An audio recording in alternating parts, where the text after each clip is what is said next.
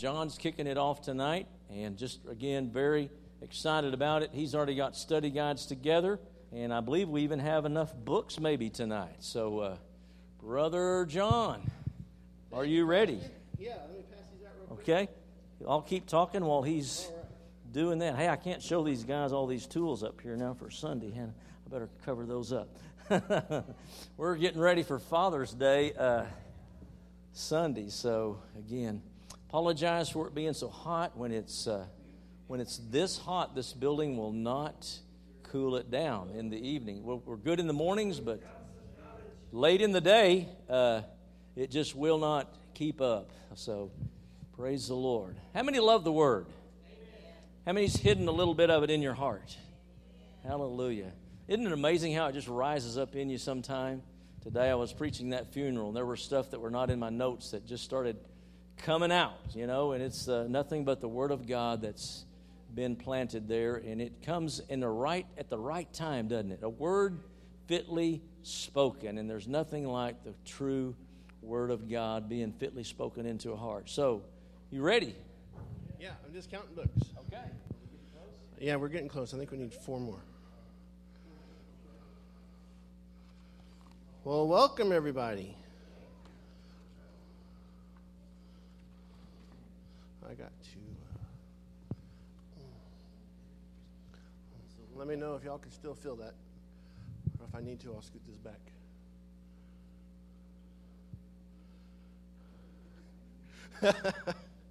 Terry says, just point it straight here.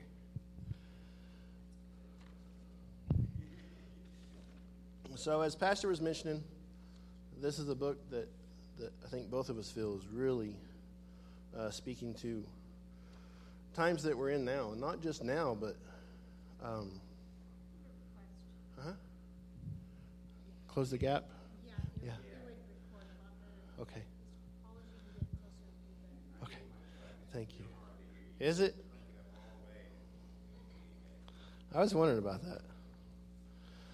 So, not only do we know how important the Word is in all of our lives, and it has been since the Bible was first written. But, sorry, I have to learn. But this book will just help direct us and reiterate the importance of how vital the Word is in every part of our lives. Daily, in our own lives, in our ministries, in our families, in our kids, in our jobs, in our prayers, in everything that we do, we conduct ourselves according to the Word. So, Pastor John MacArthur, he wrote the foreword, and there's a few things that I want to pull out from this. If anybody hasn't ever heard of John MacArthur, he's a pastor out in California, and he does a pretty good job. He's a pretty good pastor. But he says, it's clear that marriage as an institution is in serious trouble.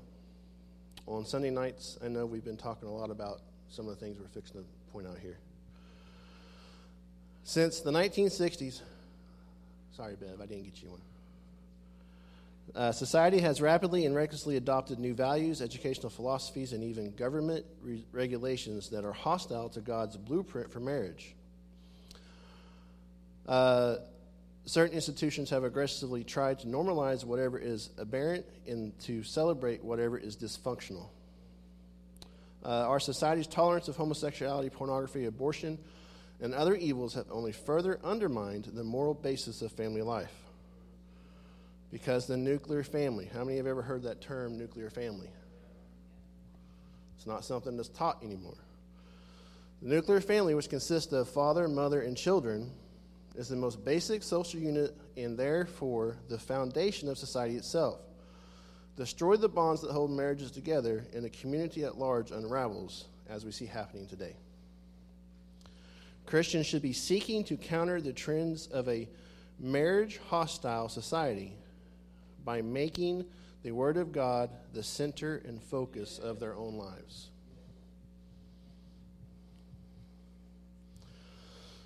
So then we get over to the introduction, written by Mr. Barnett. And in the first paragraph, it says, a key insight to God's plan to reach the world through Christ's church that we see in Titus.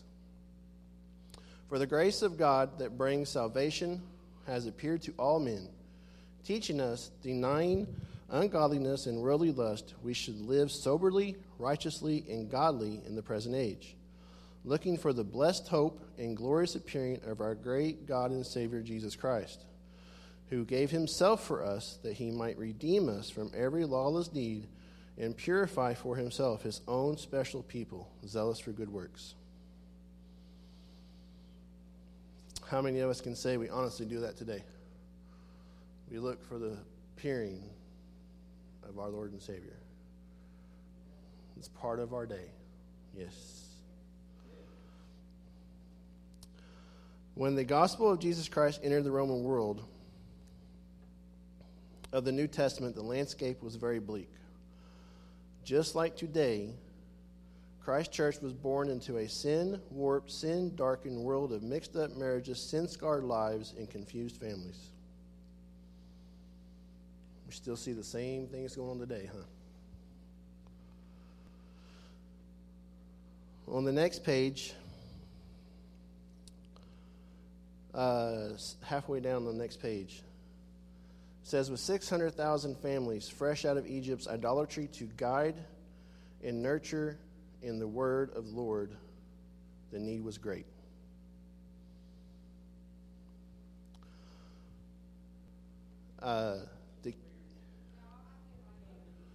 They are different. I forgot to mention that. I mentioned that last night, but I forgot to mention that tonight. So there's two versions. I couldn't. I apologize.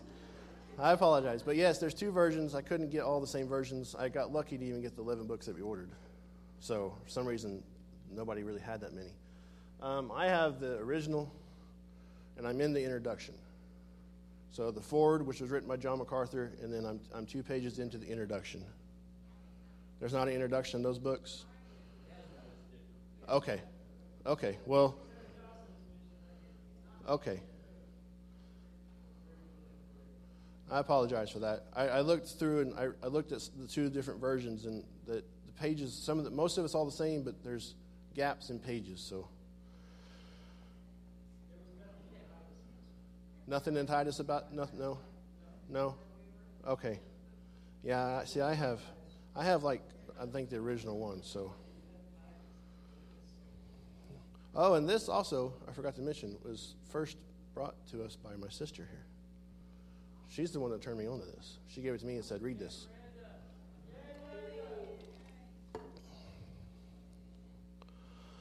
Okay, well, I'm just going to read through this, a couple highlights of this then before we get into it, since y'all's doesn't even have this.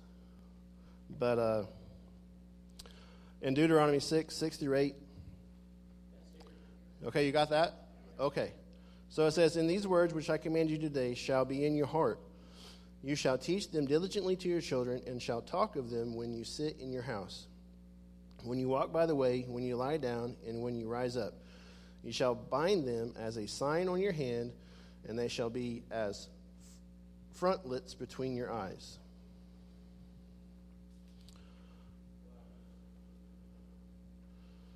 The word is very important. So, this last little bit here, it's talking about parenting. And I like what he says. It says we fell, again it's talking about parenting, but this goes into life itself. We fail so often because until heaven, we are imperfect. I am an imperfect husband. I married an imperfect wife. We have an imperfect marriage that has produced imperfect children, which we have raised imperfectly. However, we have a perfect Father in heaven who has given his flawless word as a guide to the light pathway for us to follow his plan. And that plan is to have a word-filled life. Psalms 119:11, which I did not write down.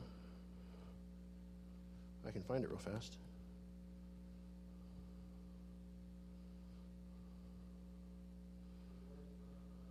Yep.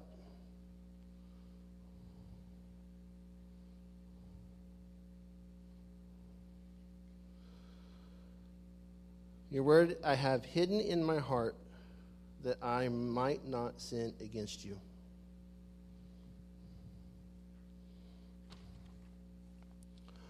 And then, on the last page of introduction, if you guys have this, which this might be a very bad question, but I'm pretty sure all you should have it. It talks about there's three, I believe, Latin words. Those are the answer to the first question. Fide, only by faith can we enter into Christ. Grata, only by grace can we continue walking with him. And Scriptura, only by the word-filled life can we become what God wants us to be.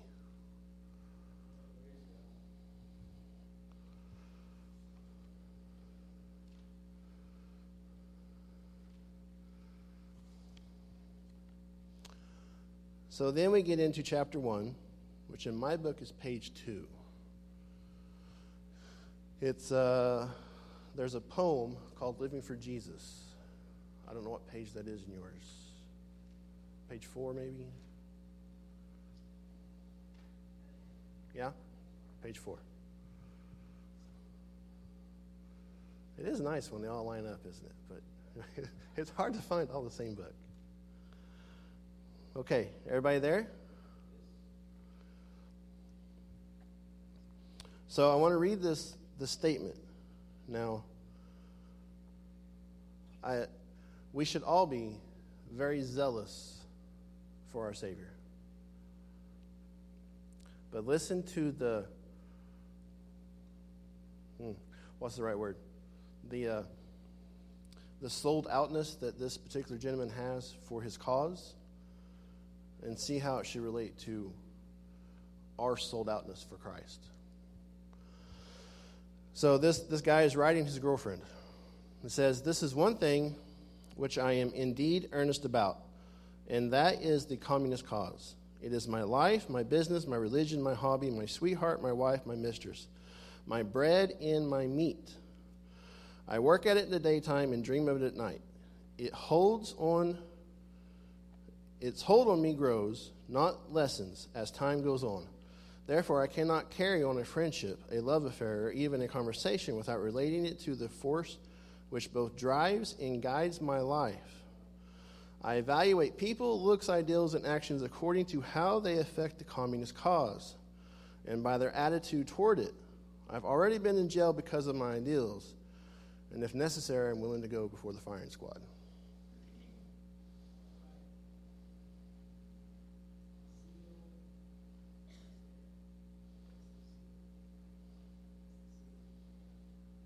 Exactly right, Dan. That was passion. That was the point I was trying to make. We talked about this before, so many lazy churches and Christians. This gentleman had that much drive for a political cause.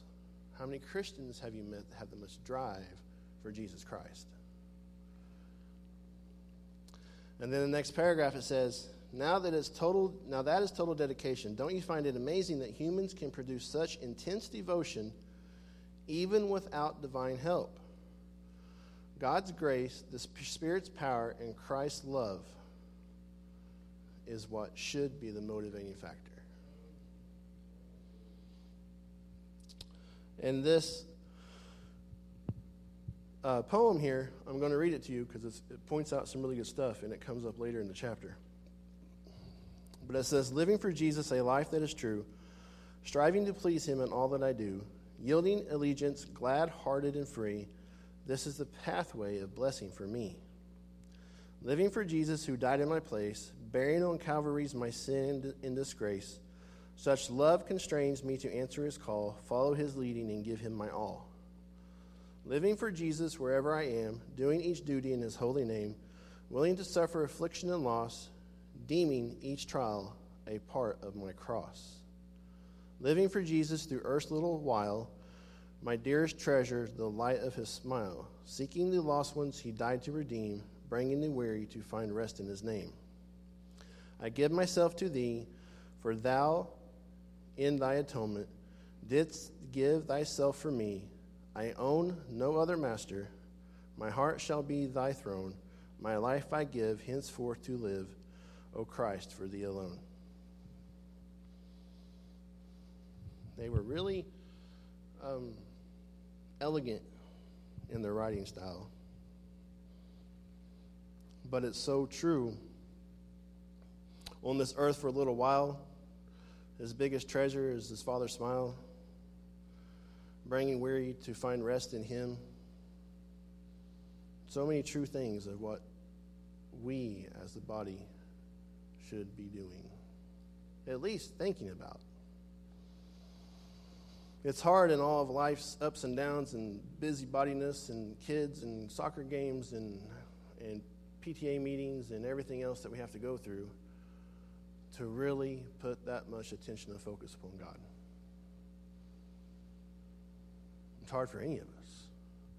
Even Pastor, who is our pastor, still has a full-time job and other things to do on top of that. So can he devote as much time as he would like to? Probably not. I'm sure there's times he wishes he could spend more time with the Lord. In the second paragraph, it says, according to Mark 4:20, Jesus calls this process accepting the Word. This means welcoming His Word into our hearts, minds, and wills by embracing Jesus in His way as our own. And that is the essence of living Word-filled life. Word-filled family is built upon the foundation of a Word-filled life, a personal, spiritual, and daily touch with the Lord. Christ's call to total dedication can be traced in the Gospels, where he stated that we can't even be his disciples unless we desire to possess certain godly characteristics. In Luke 14:26, if anyone comes to me and does not hate his father and mother, wife and children, brothers and sisters, yes, his own life also, he cannot be my disciple. Now, this particular scripture, I know if you bring it up in the world, can invoke an odd response. We have to understand, which we're fixing to get into, what is meant by the word hate in this particular passage. It doesn't mean hate is what you and I conceive it as now, does it?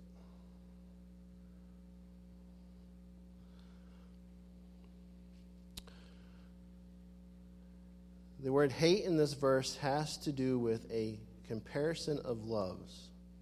In other words, our love for God is to be so great that in comparison, love for even the dearest of family and friends should seem as hatred.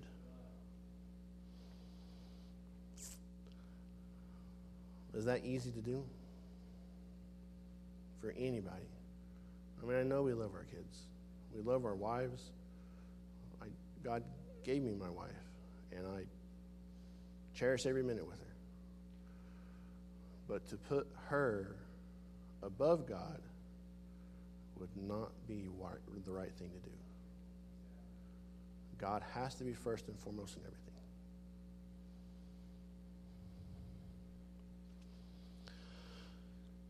Says, we will be continually confronted both in good times and the bad with whether we are going to obey Christ and his word or buckle under pressure to compromise our faith and go with the crowd.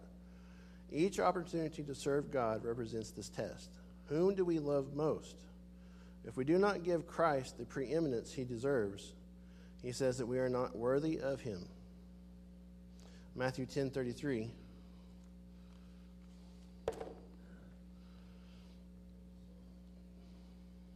Ten, 37 and 38. He who loves mom and dad, son and daughter more than me is not worthy of me. 38. He who does not take up his cross and follow me is not worthy of me. We'll talk about the cross here in a minute. And also, page 3 had the answer to number 2. Yes. Get that? Everybody got number 2?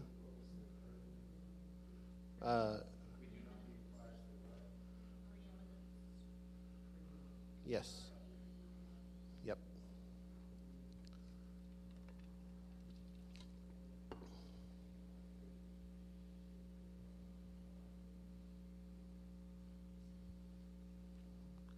Got that?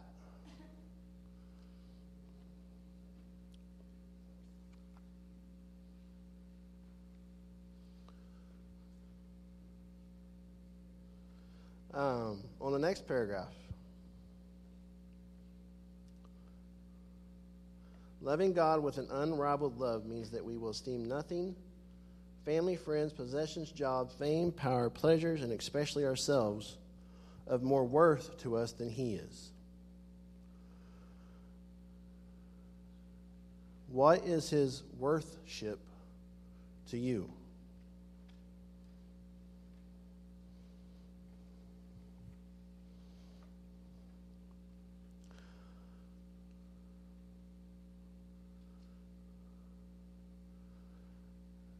On the page, I'm on page 5. What page are y'all on? 6?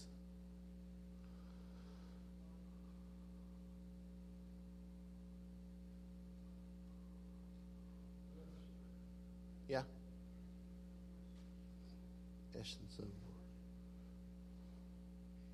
of Word-filled bodies are offered completely to Christ. You're on page 7? Okay. So, dying to self is a prerequisite to living for Christ. Paul wrote of this when he said, I have been crucified with Christ. It is no longer I who live, but Christ lives in me.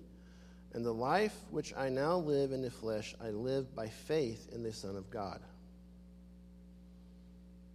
In spite of the cost of death to self, and whatever personal suffering that may bring, a dedicated disciple will follow after Christ wherever He chooses to lead.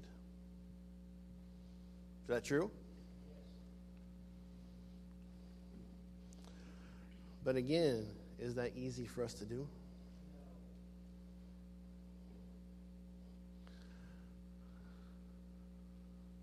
When everything else, all the other pressures of life are piling up, it can be real hard to stop in the midst of the storm and praise God. Yes, He does. Yes, He does. Amen, it does.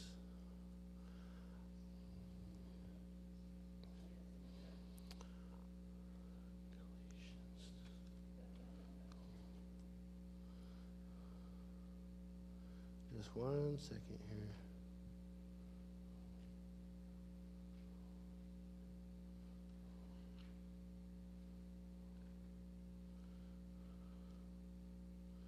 So Galatians 5:12.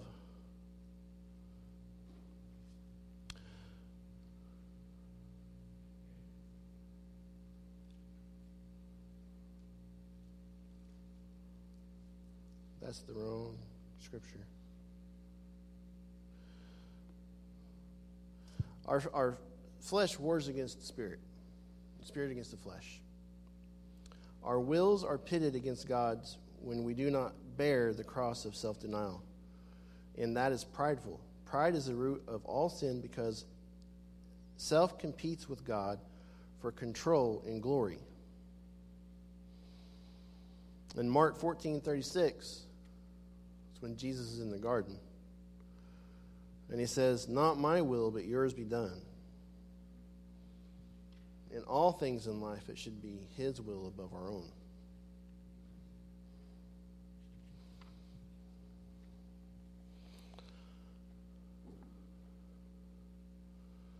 John 15:10, I'm on top of page 6.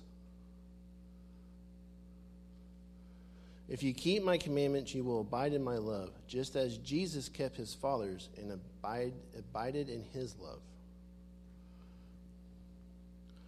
Living a life that is uncompromising when it comes to bearing the cross of self-denial is a mark of true discipleship. Whoever of you does not forsake all that he has cannot be my disciple. Luke 14:33. How many of you remember the day that you got saved? Did you die to self that day? Was it a process? Is it still a process we work on every day? Yes. But in time, and sometimes for some people, some things instantaneously lose their luster and lure and flavor. Sometimes it takes a little work. So because Christ purchased us with his blood, we belong wholly to him. In light of this, he expects us to acknowledge his rightful ownership by not holding back anything for ourselves. And that goes from tithing to prayer to your innermost thoughts, everything. He wants to be a part of every single part of your life.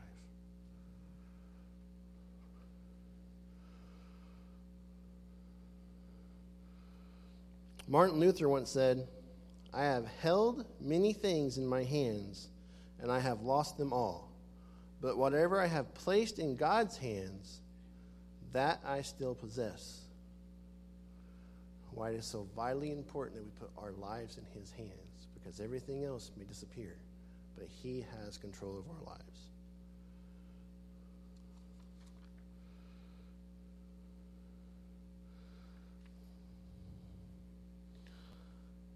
A life given unreservedly back to God as a love offering is what stewardship is all about. Christ says, "Out of love for me, forsake all you own, and your life will be truly blessed." Could we say that the disciples gave their whole life for Christ?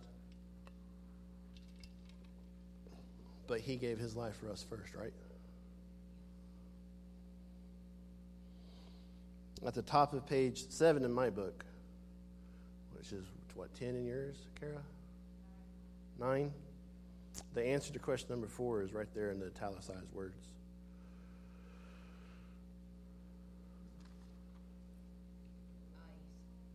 Yep.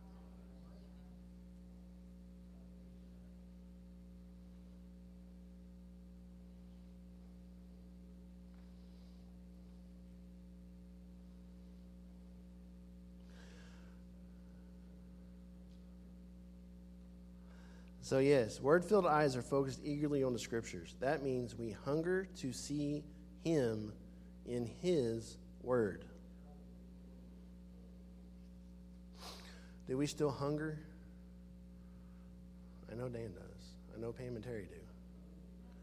But honestly, I think Terry's talked about this before.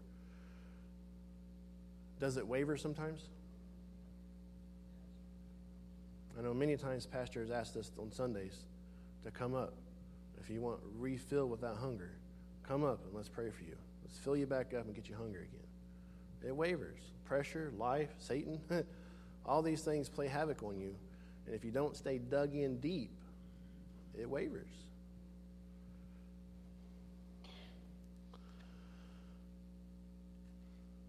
Then Jesus said to those Jews who believed in him, "If you abide in my word, you are my disciples indeed, and you shall know the truth, and the truth shall make you free." In John 16:13, "However, when he, the Spirit of truth, will be given, you will be given into all truths." So the Word of God is truth. As we've mentioned many times, it's about the only truth we have to hang on to anymore. A world full of agendas and deceits and lies and cunnings. The Word of God is the only true source we have left to go to. So not only is His Word truth, but He gave us the Spirit of truth, that we may discern His Word in truths in all matters of life.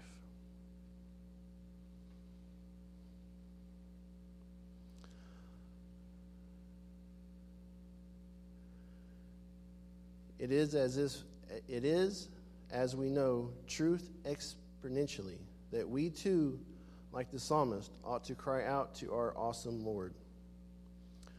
Oh, how I love your law. It is my meditation all day. I have restrained my feet from every evil way that I may keep your word. I have not departed from your judgments, for yourself have taught me.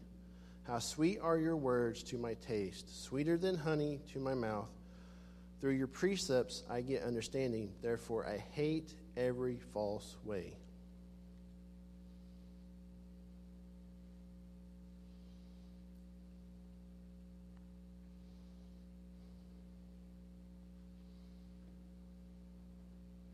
Does it become harder to tolerate lies?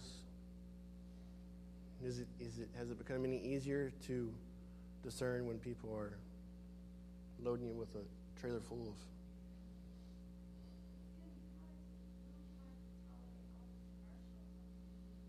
Especially this month. They are bombarding us. Yes, I know.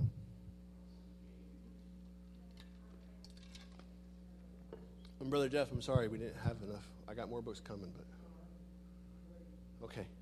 Oh.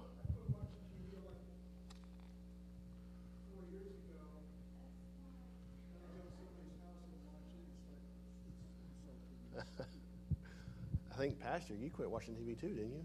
Terry? You and Pam hardly watch TV anymore also, right? Yeah.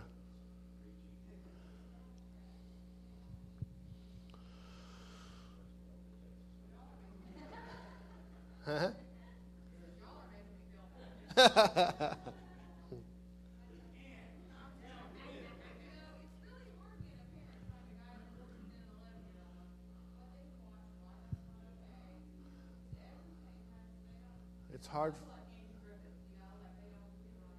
It's hard for them to understand because it's so normal in their life outside of home that when they get home they're like, but why?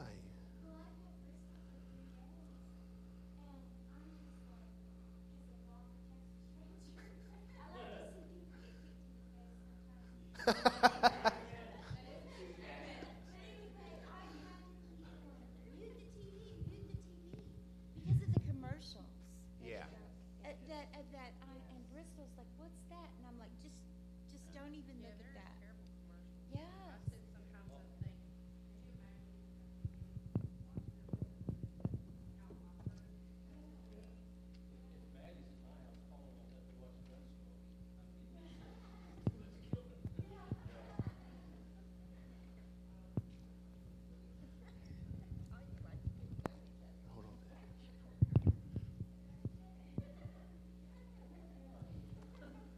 Huh?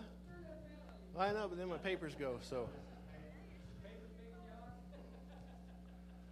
Yeah, papers are contributed. So, we're almost through with this chapter. Any questions so far before we try to get through chapter 2? Everybody up to speed?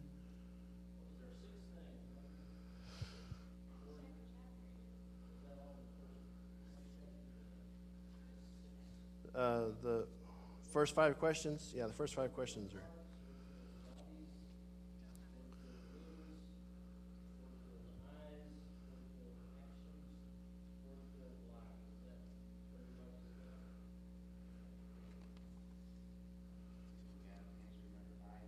Nope, not yet.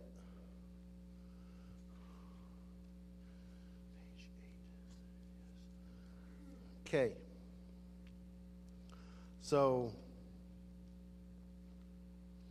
beyond reading the Word faithfully, we should also do word studies to pursue a theme of interest, read commentaries, do Bible studies, memorize Scripture, and meditate upon it daily.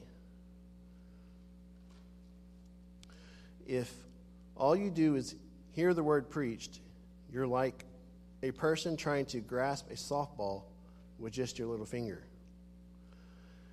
Adding hearing plus faithful reading is better, and adding study is better still. So we need to hear, read, study, memorize, and meditate upon God's word in order to firmly grasp the scriptures. Again, word-filled eyes. But not just eyes, ears, mouth, everything. Full of the word.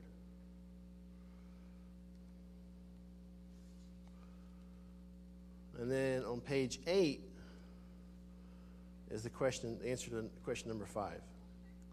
We will never become mature disciples without having to read, study, and obey God's precious word.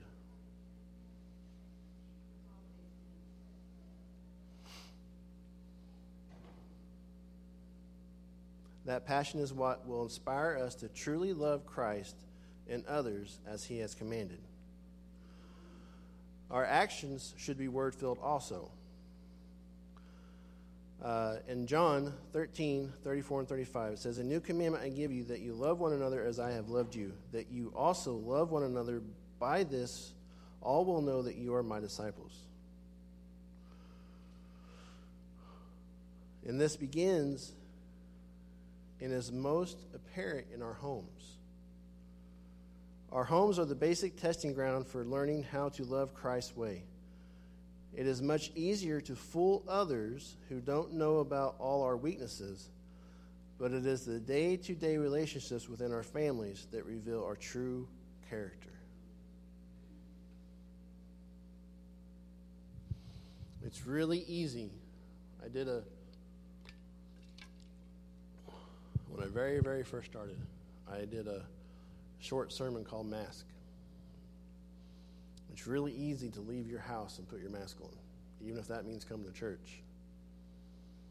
To really see the trueness of somebody is the way they act at home. Hopefully, we have enough word and spirit in us that our character doesn't change from inside our home to what they see in public. So everybody got number 5?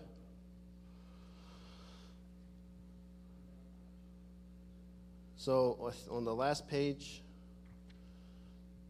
as word-filled lives are spent intentionally on fruit-bearing for God's glory. That means we will walk in the Spirit. In John 15:7-8, it says, "If you abide in me and my words abide in you, you will ask what you desire, and it shall be done for you. By this my Father is glorified, that you bear much fruit, so you will be my disciples." Discipleship is an ongoing, lifelong process by which the Holy Spirit uses the Word of God to conform the child of God into the image of God for the glory of God. He produces in us the fruit of God: love, joy, peace, long-suffering, kindness, goodness, faithfulness, gentleness, and self-control. And that fruit is manifested in a Word-filled discipleship's life as we go out in public and in our own families. And I encourage you, the questions, I'm pretty sure your books have so much more than mine does. At the end of the chapter, there's questions. And I encourage you, if you want to, for a little deeper study, to go and answer those questions. Okay, we'll start chapter 2. I don't know if we'll get through it, but we shall start it anyways. So, a word-filled life in ministry. So, in Titus 2:1, huh? Really? Oh, no. Word-filled life in ministry? My chapter is almost all about Titus 2. Yeah, chapter 3 is word energized by hope.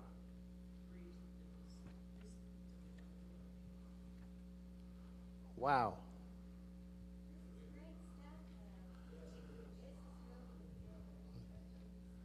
Yeah, now if we can just correlate it all to I think this is the one we have the most of with the New Revised Edition. See, but Pastors is not. Well, his is still a little different because his isn't quite as bad as mine. See, in Pastors is the joy of the, and mine is just the Wordfill family. So mine's like way older than. So that they take chapter 2 completely out of y'all's book then? So there's no word-filled life and ministry? Well, if that's the case, then I'll just go through the answers for the last questions then. Yeah, see, that's chapter 3 in mine.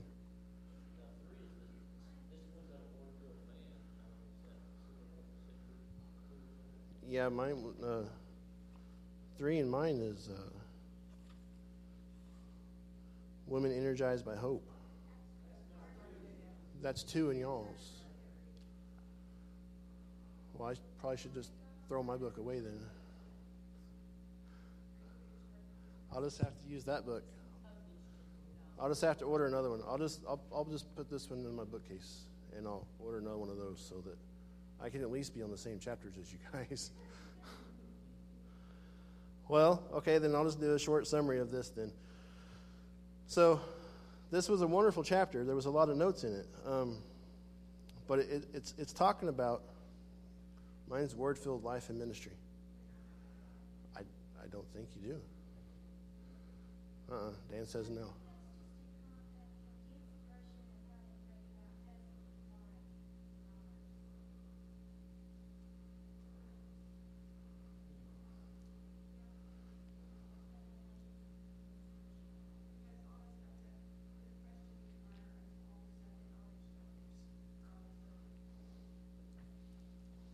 So you have a whole bunch of little ones? What are you saying?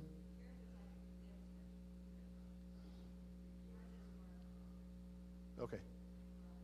Well, after tonight, then by next Wednesday, I'll prepare out of that book then, so it won't be so confusing. Okay, that'll be easier. Okay. Well, let's look at question 6 then. What's God's plan to save the unsaintly? Save them by grace and sanctify them by word. So, number 7, it says, list the 6 instructions for older men given in Titus 2. Sober, reverent, temperate, secure in faith, secure in love, and sound in patience. In patience.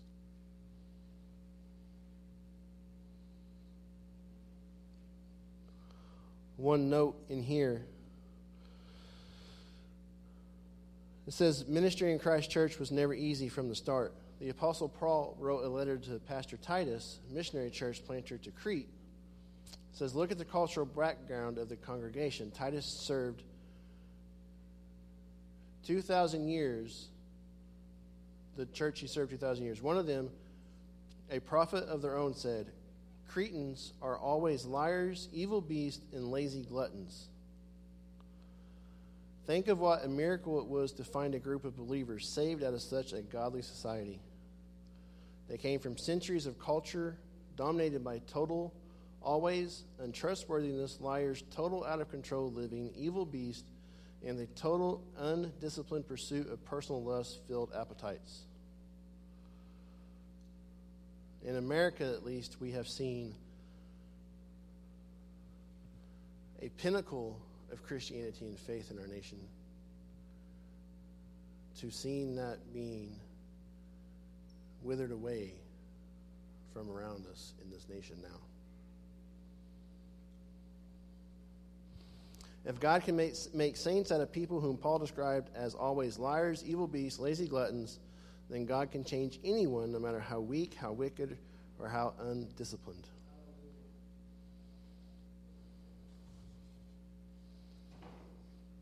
Question 8.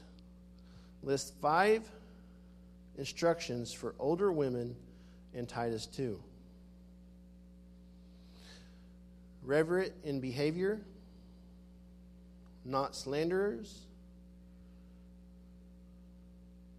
not given to much wine, teachers of good things, and admonishing others.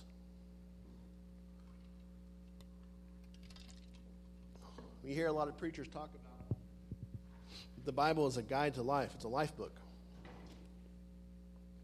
These things we're going over here in Titus are a great example of that, of how we should behave and minister ourselves daily, whether you're an old man, a young man, an old woman, or a young woman.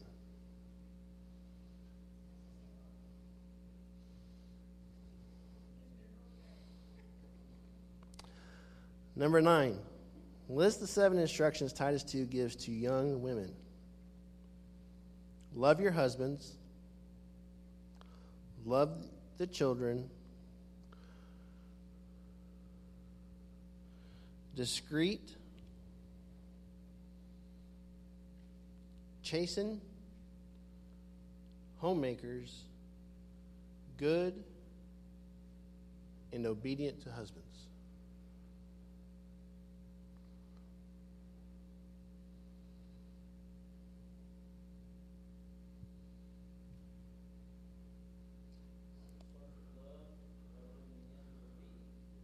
Yep. I'm glad Pastor pointed that out.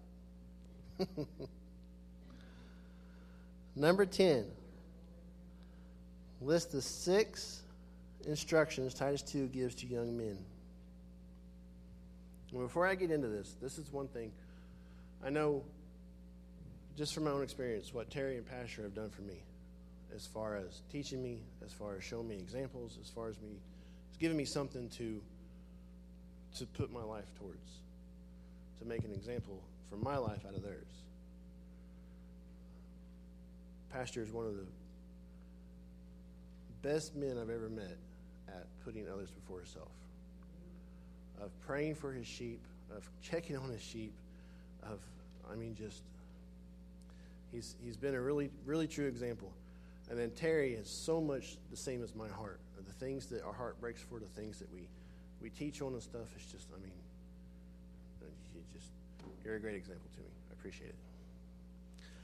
But when we were teaching Royal Rangers here, this was the same attitude I tried to put, and so did Teddy, into those boys. And it was paying off, wasn't it, Pastor? They were becoming gentlemen. They behaved, good young men.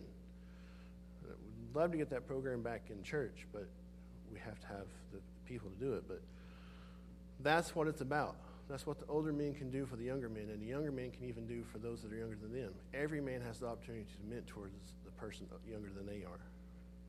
Mentor them in godly ways.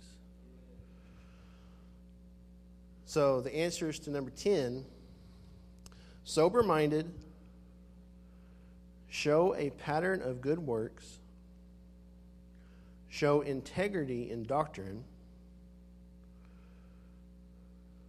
reverent, incorruptible, and showing sound speech. In women, I tie sound speech in young men as slander and gossip in women. Not that men can't slander and gossip also. But it's very important, especially if you're mentoring someone, that you use godly words and godly examples in the way you talk. Because if you start speaking bad about your coworkers, or about your boss, or about your wife, or about your kids, that's not the things that you need to be filling their heads with, especially if they're looking up to you as a mentor. So, I will get on board with the rest of you for next Wednesday. But I hope y'all enjoyed this first part of it, even though you didn't have the second chapter. It's a powerful book. It is a lot of over and over again of the importance of the Word in every part of your life. And if you're not reading the Bible, I encourage you, please start reading it now. All of it, cover to cover. Any questions? Nope. Any prayer requests? Yes, always. Always. Yes? Because Bob had a friend that was prayed for cancer, and they can't find the cancer. Our neighbor across the street that we and other people in our neighborhood were praying for her, and she went to have the final test before the surgery on her thyroid cancer, and the doctor's like, you don't have no cancer. And so he tried to come up with some rational explanation, and she told him, I know who healed me. You're not going to give me. And then our brother-in-law, his sister's husband, that we've been praying for, they thought he had blood cancer, and then they thought this, and then they're like, what's wrong with you? They can't find anything. Yeah. And every time they go, it's like, well, that's not. Yeah. So, yeah. Amen. So praise God. Yeah. I was telling Pastor today, I really think that God, in the midst of all this darkness, Yes. Absolutely. He's showing himself for sure. Oh, yes. Yes. 100%. Jeff? Good? Yep. Okay. Father, we thank you so much for this time. Father, we thank you for getting to study this book, Father, and just diving into the importance of your word. Father, we pray for this nation, Father. We pray for resolve in this nation, Father. We pray for leaders of this nation from local to federal levels to want to do good and not harm for their people, Father God. We pray that they seek to do good things in their lives and in their administrations, in their offices, and not seek to scheme and do evil things, Father. We pray for your churches, Father, across this nation, Father, to start speaking from behind the pulpits the full and true word of God. Father, to get people ready and prepared, Father, to get them brought up and saved, Father God. In the midst of everything that's going on and so many stories I hear from my family, from writers that they get of just so many problems and so many things that people are facing, and the answer to all of it is Jesus. Father, we're just so grateful for your word. Father, for your Holy Spirit. Father, we're so thankful for this church, for our pastor, Father, for the time we have to come together for this building, Father, for our church family, Father God, for healings, Father, for so many things that you're doing around this nation within the body, Father, of showing yourself, Father, of so many things happening. Father, we're just so grateful. We're so thankful. We just love you with everything that we have, Father. We ask every day to just grow more and more deeply in our walk with you. We love you always. In Jesus' name, amen.